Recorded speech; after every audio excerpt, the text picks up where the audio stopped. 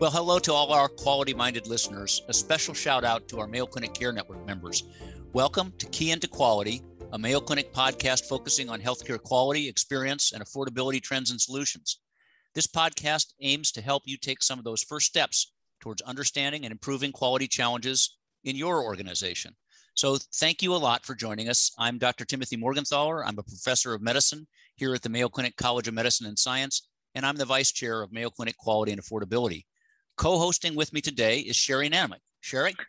Welcome to everyone joining us today. I'm Sherry Nemec, Consultation and Relationship Manager for Quality at Mayo Clinic. So today we're going to have a conversation with our guests about avoiding patient harm by improving reliability and handling clinical specimens. Many of you may or may not think about clinical specimens as a source of diagnostic error, but eliminating clinical specimen errors is actually essential to reducing diagnostic errors, which in turn are frequently associated with patient harm. In fact, recent studies show that diagnostic errors are the second largest cause of adverse events and second leading cause for malpractice litigation overall. And a lot of laboratory data are a huge part of the diagnostic process. And some estimates say that maybe 40 to 90% of the medical database is filled with diagnostic laboratory data. And guess where that data comes from? Specimens. You don't get the data into the record without gathering a specimen. And so between the time that you obtain a specimen and getting the answer out of the lab, there's a lot of steps and a lot of things can go wrong.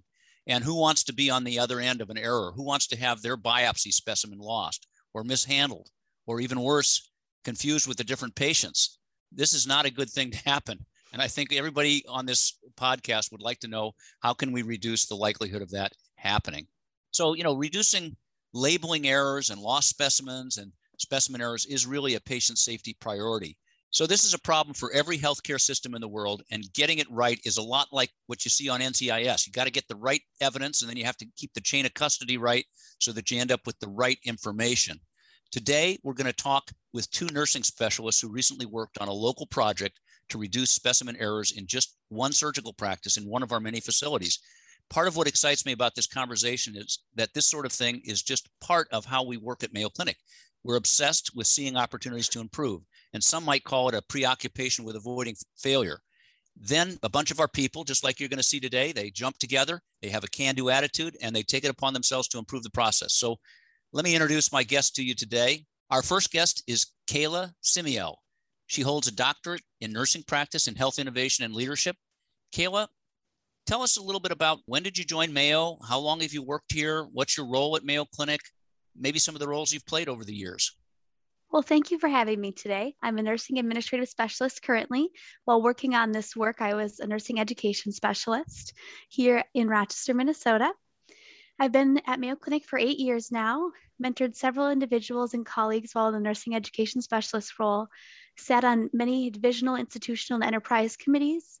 I received the RN Individual Achievement Award. I've become Silver Quality certified through this project, actually. And I am also an assistant professor of nursing through the Mayo Clinic College of Medicine and Science. Wow, Kayla. Welcome, Kayla. We're honored to have you. Yeah, welcome aboard. And then also we have Amanda Johnsroy, who's another one of our nursing education specialists in orthopedic and plastic surgery on our Mayo Clinic Rochester campus. Amanda, why don't you tell us a little bit about yourself as well? Thank you for having me. I'm currently the nursing education specialist in orthopedics and plastic surgery. That is the role that I have worked on this specimen project in. I've been at Mayo for over 20 years in a variety of roles, all based on surgery, such as a surgical technologist, and then a circulating nurse in the operating room, and now a nursing education specialist. I have served on several committees, including the hazardous medications, currently on the safety and blood and body fluid exposure committees, chair of a unit council, and a leader of the specimen project.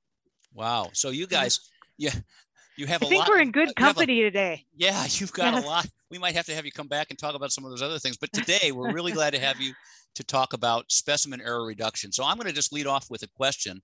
Before we discuss how you've worked to reduce specimen errors, why is this topic important to you, and why is it important to our listeners? I think you really kind of touched on it in your introduction.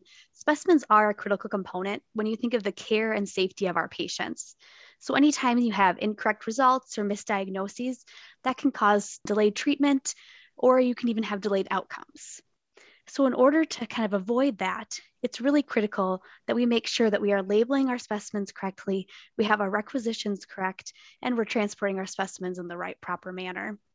So just knowing that there are a couple different ways that specimens can cause errors. There's reportable errors and non-reportable errors.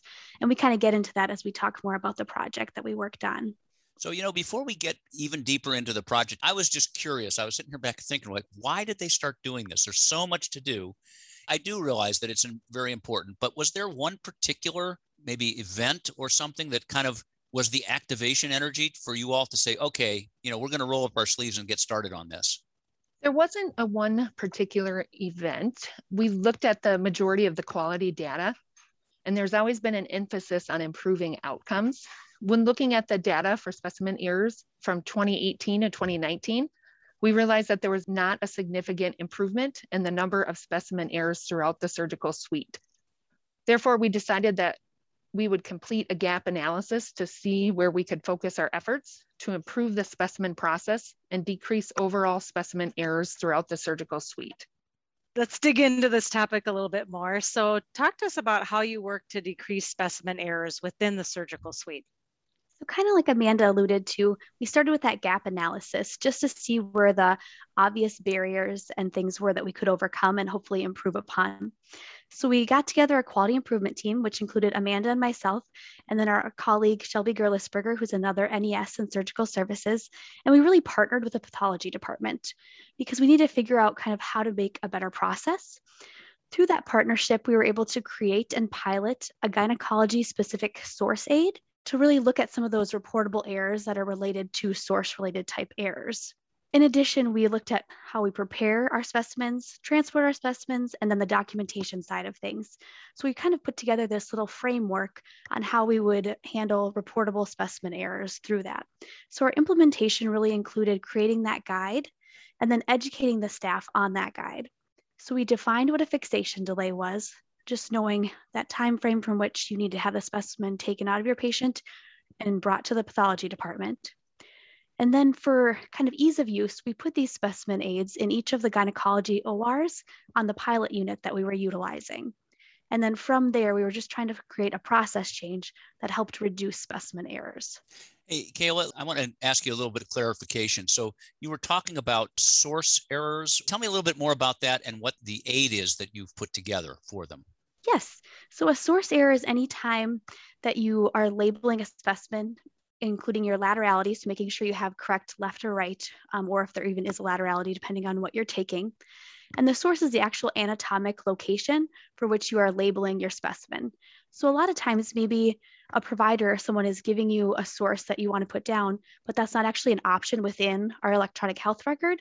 They had to figure out a way to kind of parallel those together and put in the correct source. Because if they would call the OR back from the pathology department to clarify on it, there would be an error if it's not what the pathology department wanted to label that source. So if I understand correctly, I'm going to make up an example, so forgive my clumsiness here, but what you're saying is a biopsy has been taken from a specific anatomic location, and then when it comes time to log that specimen into our EHR, there really isn't an adequate description of that available in the EHR. It would have to be free texted or something, which is always discouraged. And so you found that that was one source of error. Is that right? Yes. So pathology has a list of acceptable sources. So we were able to kind of parallel that list with what sometimes providers would ask for as a source.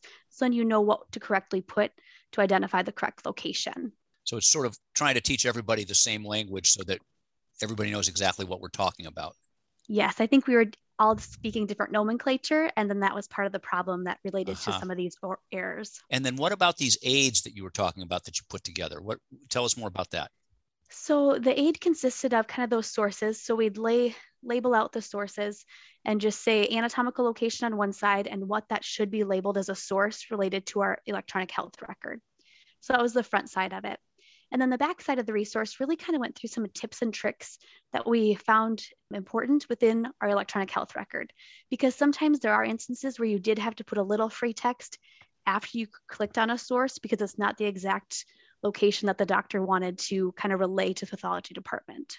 it's a bit like you're trying to make sure everybody can navigate within the restrictions of the EHR that we happen to work with. Is that accurate? That is correct. Yeah. Maybe someday in the future, we can have some machine learning kind of help us translate what we actually mean into what it says. But anyway, we're not there yet, so I get it. Yes, ideal state would be able to have all of those listed out so you could just click exactly what you wanted. And what were the results then of implementing that source aid? What'd you find? We sent about 250 specimens in both the pre-intervention and the post-intervention phases and collected data from both of those phases. The pre-intervention data highlighted both reportable and non-reportable errors. However, the initial implementation focused mostly on those reportable errors. The error rate prior to the implementation of the source aid was 3.31%, and then after was 7.17%. The number of source-related specimen errors remained unchanged throughout the implementation, but the number of those non-reportable fixation-related delays drastically increased during the analysis period. Tell us a little bit more about reportable versus non-reportable. What does that mean? So reportable is an error that would include the source being incorrect, laterality, wrong patient labeling, no label, or some other mislabeling. That is reportable to the state. The non-reportable errors are things such as maybe the wrong test was ordered or a fixation delay where it has that certain amount of time to leave the operating room and get to pathology. Just for a little background for our listeners, Minnesota is a state that has mandatory reporting of certain so-called never events or whatever. So there's a whole list of different kinds of patient safety events that if they occur in any facility inside the state of Minnesota, they have to be reported to the state. And then the state sort of aggregates that results and can hopefully help us all learn ways to improve in different things. What you just described to me, though, it sounded like the error rate was going up as you were doing the project. It was not as far as the source related errors that we focused on, but then we did notice that the fixation delays were going up. So we did need to implement a second phase to address that. Well, tell us about that. So really in that second phase, we identified the need to kind of fill that gap with those fixation related delays. So there was this drastic rise in the non-reportable errors, mainly from fixation delays. So just not getting those specimens to the pathology department in a timely manner, and also just errors within the requisition. So we identified that that is really just a gap in our process. The unit that we piloted on was actually one of the units that is furthest away from the pathology department, so it does take a longer amount of time to actually get there. So what we did is we just did some analysis within the outpatient setting, since this is where this took place, to see what other areas were doing. And we found that another area was actually using pre-filled formalin containers for permanent only specimens, which is actually ideal because then you can put the specimen directly into the formalin in the OR, and there's no time frame for which it has to be at the pathology department at that time. So we were able to really implement this change process and not only just implement it within the pilot gynecology specialty, but throughout the entire unit of this outpatient setting. And we saw a drastic decrease in the number of non-reportable errors during that time, just related to a small change in our practice. It didn't change anything really within the operating room. It didn't increase any time delays or anything. It really just was a change of process that really helped streamline things and then also decrease that error rate. So somebody else in the institution actually had already kind of come up with the solution for you. How often do you find that happens in your quality improvement projects, that somebody else actually figured out a way to do this? You know, it happens more than you think. And It's great to know that there's also all these processes out there that you can utilize. It's just figuring out where they are and how you can kind of get a hold of them essentially to make it your own process. Well, hopefully through this podcast, some other organization or maybe some other part of our organization will learn of this and be able to apply it right away. So that's wonderful. So what did the error rate come down to as a result of this project? The results of the phase 2 implementation that focused on the fixation delays and decreasing those included 315 specimens in an 8-week period. There was a total of 1 error during this time, which accounted for a 0.32% error rate. The error rate was actually related to a requisition issue. So the second phase implementation did significantly reduce the number of fixation related errors. Yeah, I'll say that's a big decline. So so you feel comfortable that the combination of phase 1 and phase 2, you've kind of hardwired some things that are going to keep the specimen error rates down, and you feel like you got there? I sure think so, especially within that outpatient unit, which we piloted. We look forward to hopefully expanding this into the entire surgical suite once we get those other specialty specific resources created. I agree with Kayla. We have 2 additional specimen aid resources made for 2 other areas. So we're working on implementing those and getting those out to staff, as well as some of the other areas that have higher incident rates. Yeah, really great work. How did you find the team dynamics of this project? It's my impression that this wasn't just the 2 of you over coffee decided to do this. So, tell us a little bit about that. Did you feel like you had good levels of cooperation, and what kind of obstacles did you run into? What do you think? We really found what was lacking originally was maybe that true partnership with pathology, because we didn't realize why those errors were stemming or what kind of was creating all this increase in error rate. So just by getting that same nomenclature and having that same language, we really were able just to decrease those errors quite a bit. And then on top of that, working with them to figure out what other areas we're doing to reduce those fixation delays was really helpful. Once we kind of got the project implemented and on its way, we've been really partnering with some of the surgical colleagues, because this is something we're looking at hopefully bringing throughout the Midwest so that we can all just work on improving our quality and decreasing those specimen errors. So what would you say are your key takeaways from this quality improvement initiative? What should our listeners learn from this? One of the key takeaways would be making sure to do that broad assessment or that gap analysis of a situation to understand what is the root cause of that issue, such as why were we having such high specimen errors, why we can identify the issues and come up with an implementation plan or a solution.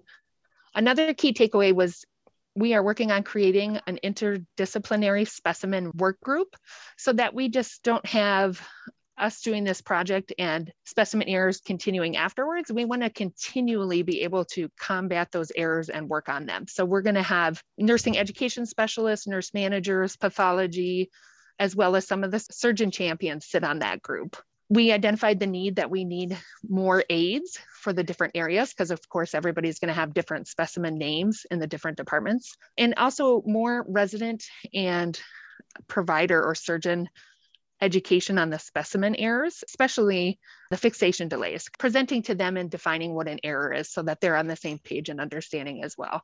Yeah. So Amanda, with the creation of the interdisciplinary specimen work group, I'm just wondering, is there a plan for some ongoing data gathering so that you kind of know whether your improvements have stuck? It sounds like you're creating the group that's going to be accountable for making sure that the whole process changes stay put, or even maybe if they have to improve in the future. Do I have that right? Yes, that is correct. We'll continually look at that data of our error rates and see how our interventions are affecting it.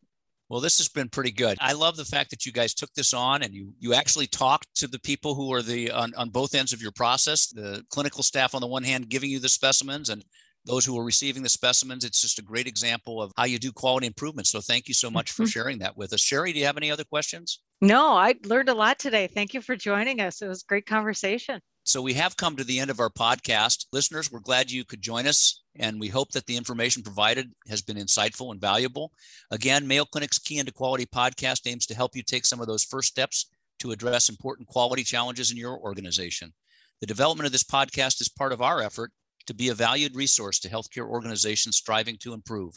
Our goal is to improve quality for patients and populations that we all serve. So please let us know if you enjoyed this podcast. If you did, share it with the other people in your organization so that the information can be spread. Until next time, goodbye.